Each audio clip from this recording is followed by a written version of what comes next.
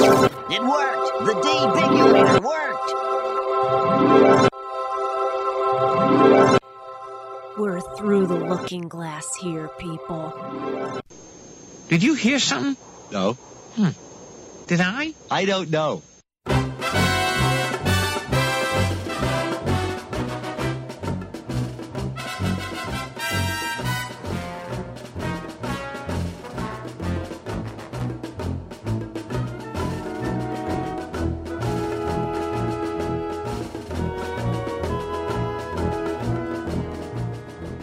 It's Simpsons time. I want to talk about season 2 more often.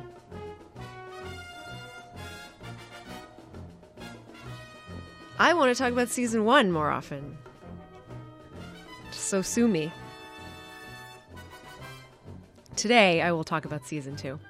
The episode I'm going to talk about is Brush with Greatness, which, coincidentally, with all of the chat on the playlist about Ringo, features Ringo, which is crazy. Hang on just a second. I'm having some problems updating my playlist because there's something wrong.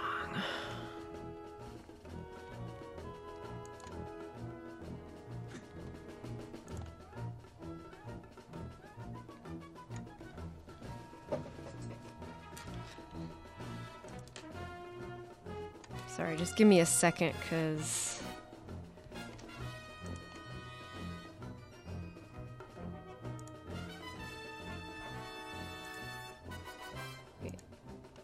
oh, good. Everything's back to normal now. Sorry, that was awkward. Ringo is in this episode, and people remember it for that. As well they should, because his role is amazing. And, you know, as he has proven before, or as he had before that moment in the early 90s, he's a pretty good actor. Funny, even. Good at reading lines.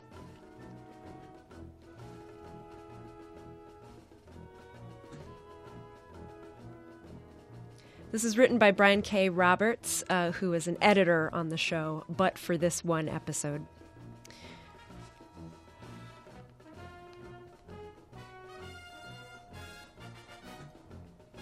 And I feel like the best way for me to recap the plot of it is just to work backwards. Because everyone remembers the portrait of Burns and the whole Ringo stuff. But it's harder to remember how they arrived at that. So, Marge paints an somewhat unflattering portrait of a naked Monty Burns, and is commissioned to do so, and does it, triumphs, you know, despite the fact that it is a controversial naked photo, because she finally gets a response to her fan letter from the 60s that she wrote to Ringo Starr. And she had also sent him a portrait of him that she painted. So she believes in herself and is able to complete this portrait of Burns, even though she can't stand Burns.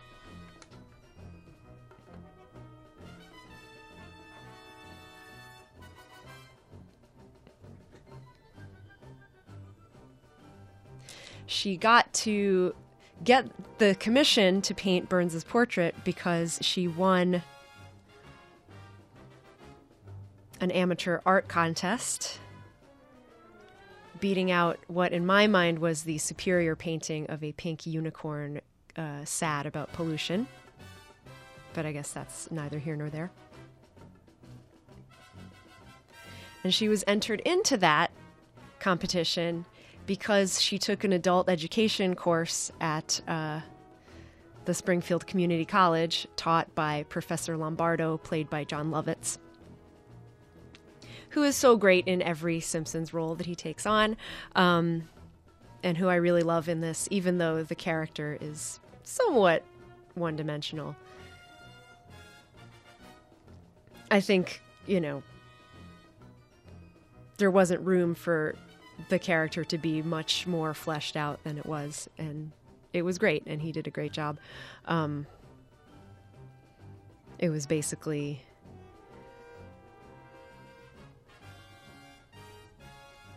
an flamboyant artiste type of art teacher with a beret and sunglasses and an ascot who thinks everybody's talent is amazing and should be fostered and lavishly praised. I think it's funny. It's a funny type.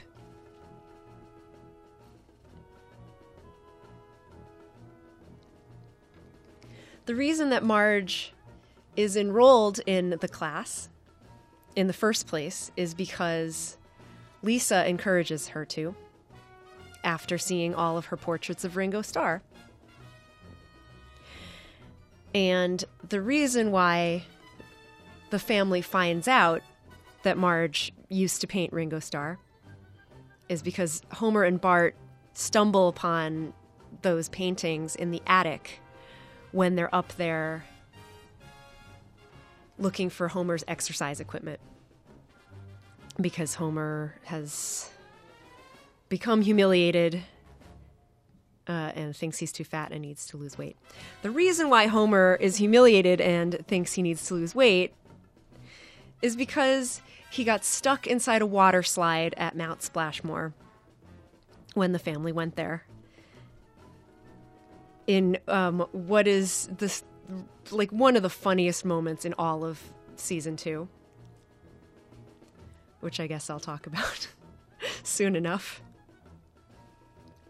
And the reason why they went to Mount Splashmore in the first place is because Krusty told them to on TV, because he owed the people at Mount Splashmore a favor for letting him film there and all that.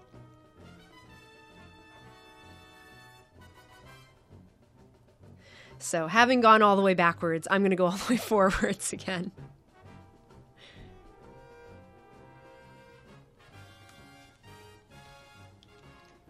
The Mount Splashmore stuff is great. I mean, the whole thing of Homer having to lose weight is not the most inspired or interesting plot line. Sitcom dad has to lose weight and does exercise and has to eat rice cakes and surprise, he doesn't like it and he's not good at it. That's something that has been seen many, many times before. But all of this stuff taking place at a water park, which would be extremely hard, for a normal sitcom to film at, is very much taken advantage of. They exploit the fact that it's animated, and so they can do plenty of things that a real sitcom could never have done. And it is just really, really great. From the beginning of Bart and Lisa pleading with Homer over and over again, will you take us to Mount Splashmore? All the way to the end where Homer is where the tube of the slide is being disassembled and Homer is like being taken away inside the one section in like a crane. It's really great. The repetition of Bart and Lisa asking for something was first seen in Are We There Yet? Are We There Yet? And then the only other time they do it is much later in season 6, Bart of Darkness, when they go, can we have a pool, Dad? Can we have a pool, Dad? But I think this is the funniest time that they do that. Just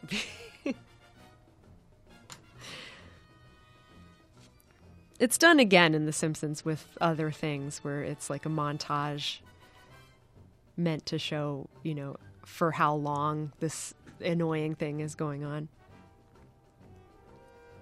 But little vignettes of him doing various things, including watching TV and taking a shower with the kids, chanting that nonstop.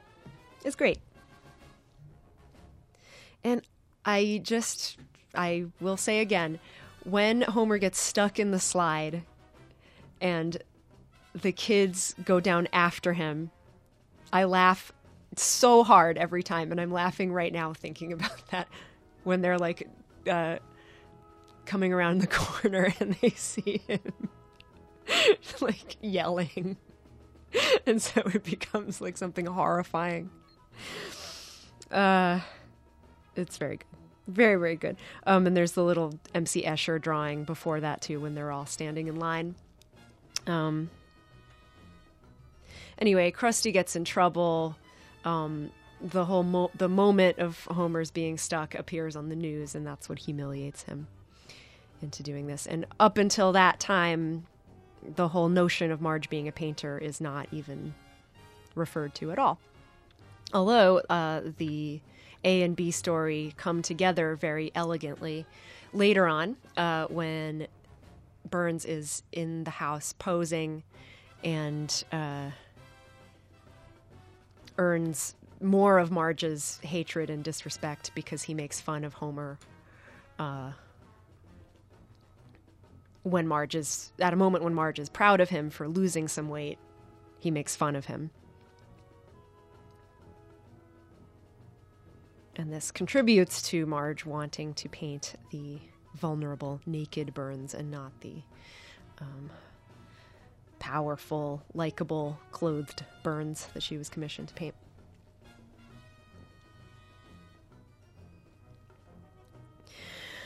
When we see the community college, I realize that that's the first time we see those hallways that are seen again in the great Greg Daniels written episode,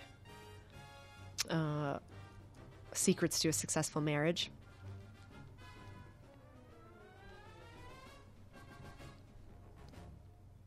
You know, with Cletus in it and the spitting tobacco and all that. And I have treated that one on Simpsons Time before, but I think I said that in it, that was the first appearance of the community college. So I was wrong if I did, in fact, say that.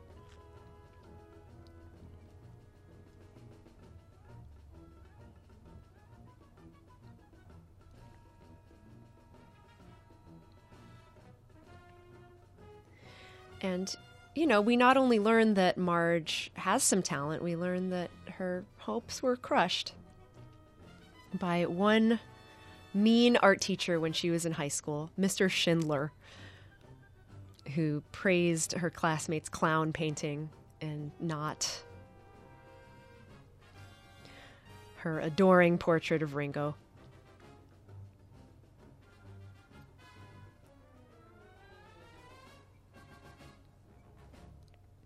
There's really good Burns stuff in here. When he says that his luck has turned and Dame Fortune has once again clutched him to her perfumed bosom. I really like that sort of early evil, triumphant Burns type monologue. I guess all through the series there's stuff like that, but they were really having fun with that towards the beginning.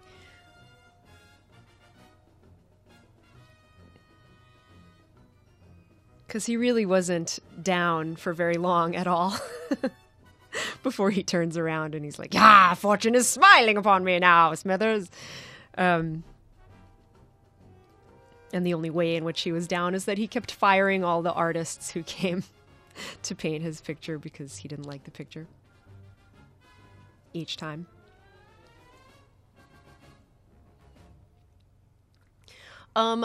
I sort of take exception to, I mean, whenever I say I disagree with something or I don't like something in these great early Simpsons, like, please take my disagreement with a grain of salt.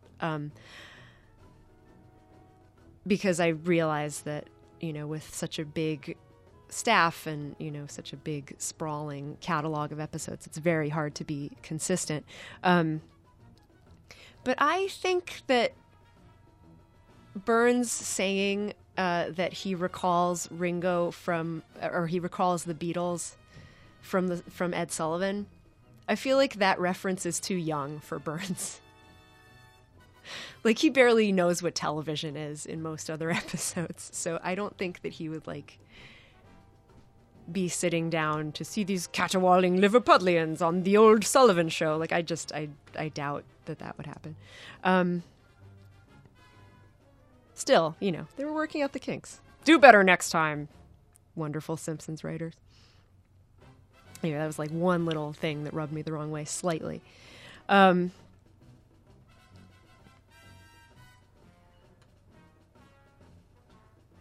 But, you know, since she has painted a beetle that looks good on her resume, as it were, and that allows Burns to say, "You may paint me," you know. So Burns hangs out in the house and poses for Marge over several days, and she grows to be really, really pissed off with him for various offenses. You know, he's really mean to Smithers in her presence, throwing coffee on him, etc.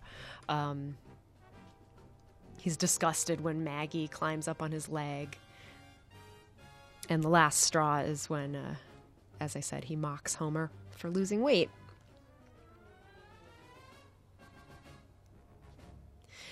And somewhere in here, we do finally see Ringo receiving Marge's letter. For all of these years, he hasn't received it yet. And that's the only reason why she didn't get a reply.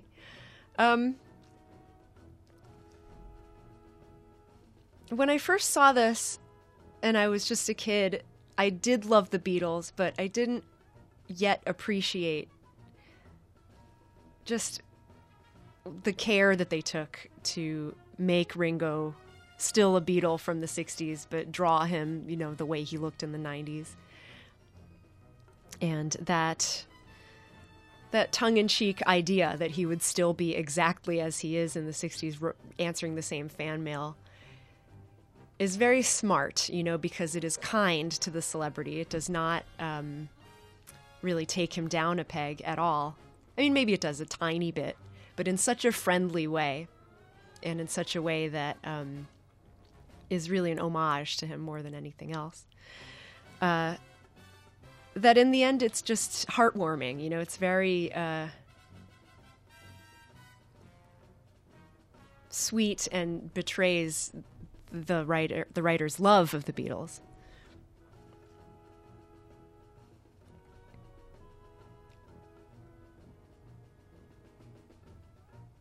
And it never loses the thrill of it really being Ringo.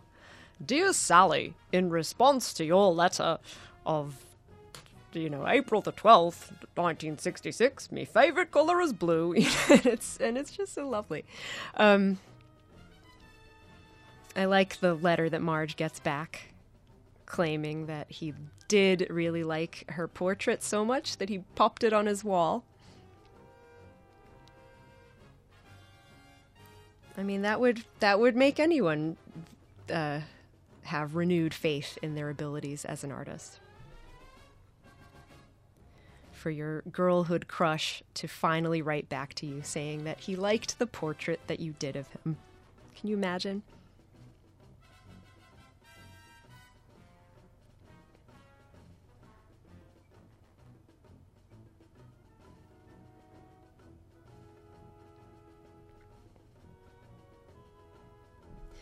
And they were also very nice to include It Don't Come Easy under the montage of Marge painting. I thought that gave it an added little oomph of legitimacy that, yes, Ringo really was on board for this. Legend has it that they wrote only a very small part for Ringo, similar to the one that George Harrison had in the B Sharps episode. But when he said that, yes, he would do it, they bulked up the part and they gave him way more lines. think in the final analysis, he gets to be the Beetle with the most lines in The Simpsons. And I'm really glad that they did, because, you know, as I keep saying, he's terrific.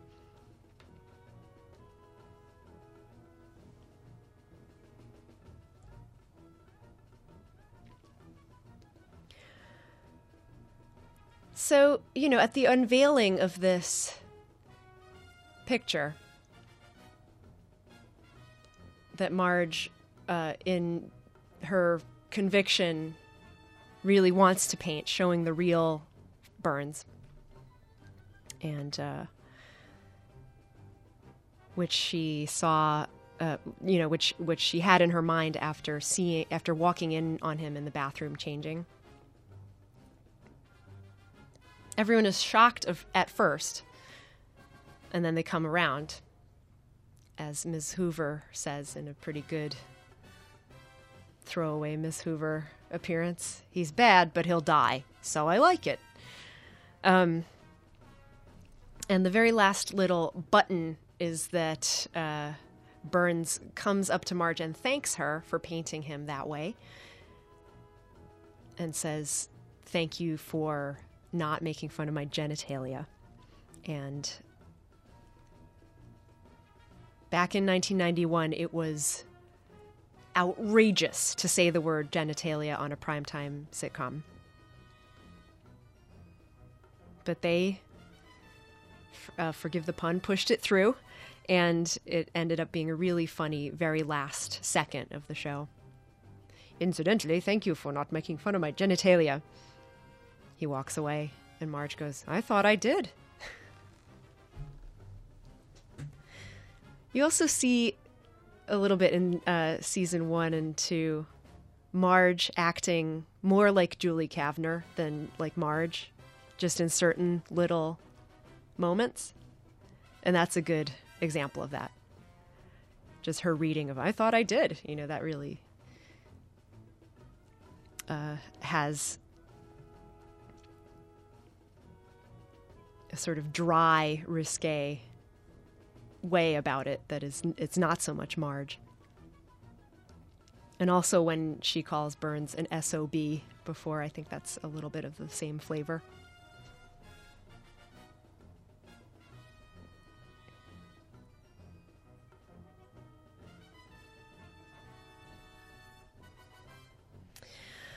There's a tan line. Homer has a undershirt tan line throughout the Mount Splashmore scenes that apparently was hard to convey because people just thought he was wearing a t-shirt. And it's fine.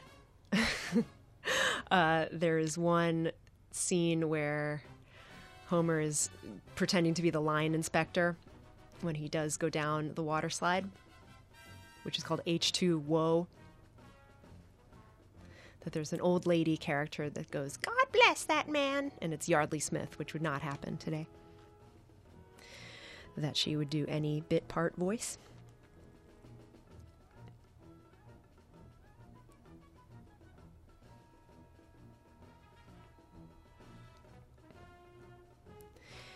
And the last thing I'll say about this just fabulous episode, which really drove the series forward creatively, besides the fact that Mount Splashmore gag with Homer in the tunnel is just so good. The way he's yelling.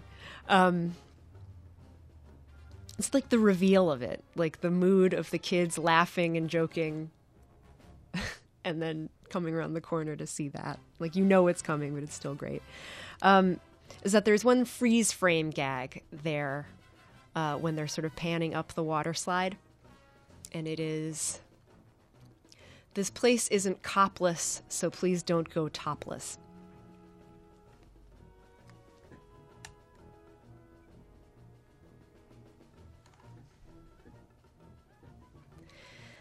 This has been Simpsons Time.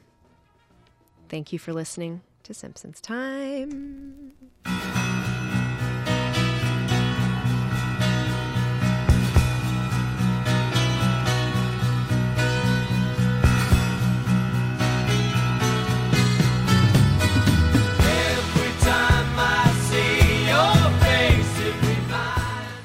All right. And thank you, podcast listener, for listening to Simpsons Time through the Debigulator this week. I always laugh when I do this because it's like the opposite of what most DJs do. I talk when the vocal of the song starts and I don't stop talking when it starts. Good news. This week is a little bit before Halloween, but I want to let you know that along with my friend Chris King at Nighthawk Cinemas, I'm going to be resurrecting or helping to resurrect Simpsons Club on Halloween. More details about that will be forthcoming. You can look at the Nighthawks website for now. The Nighthawk is a theater in Williamsburg, Brooklyn. I'm going to be co-hosting something. Halloween 2017. Simpsons related. All right, I'll talk to you next week. Hope you've enjoyed this episode. Please continue to write emails, drop me comments, and etc. Bye.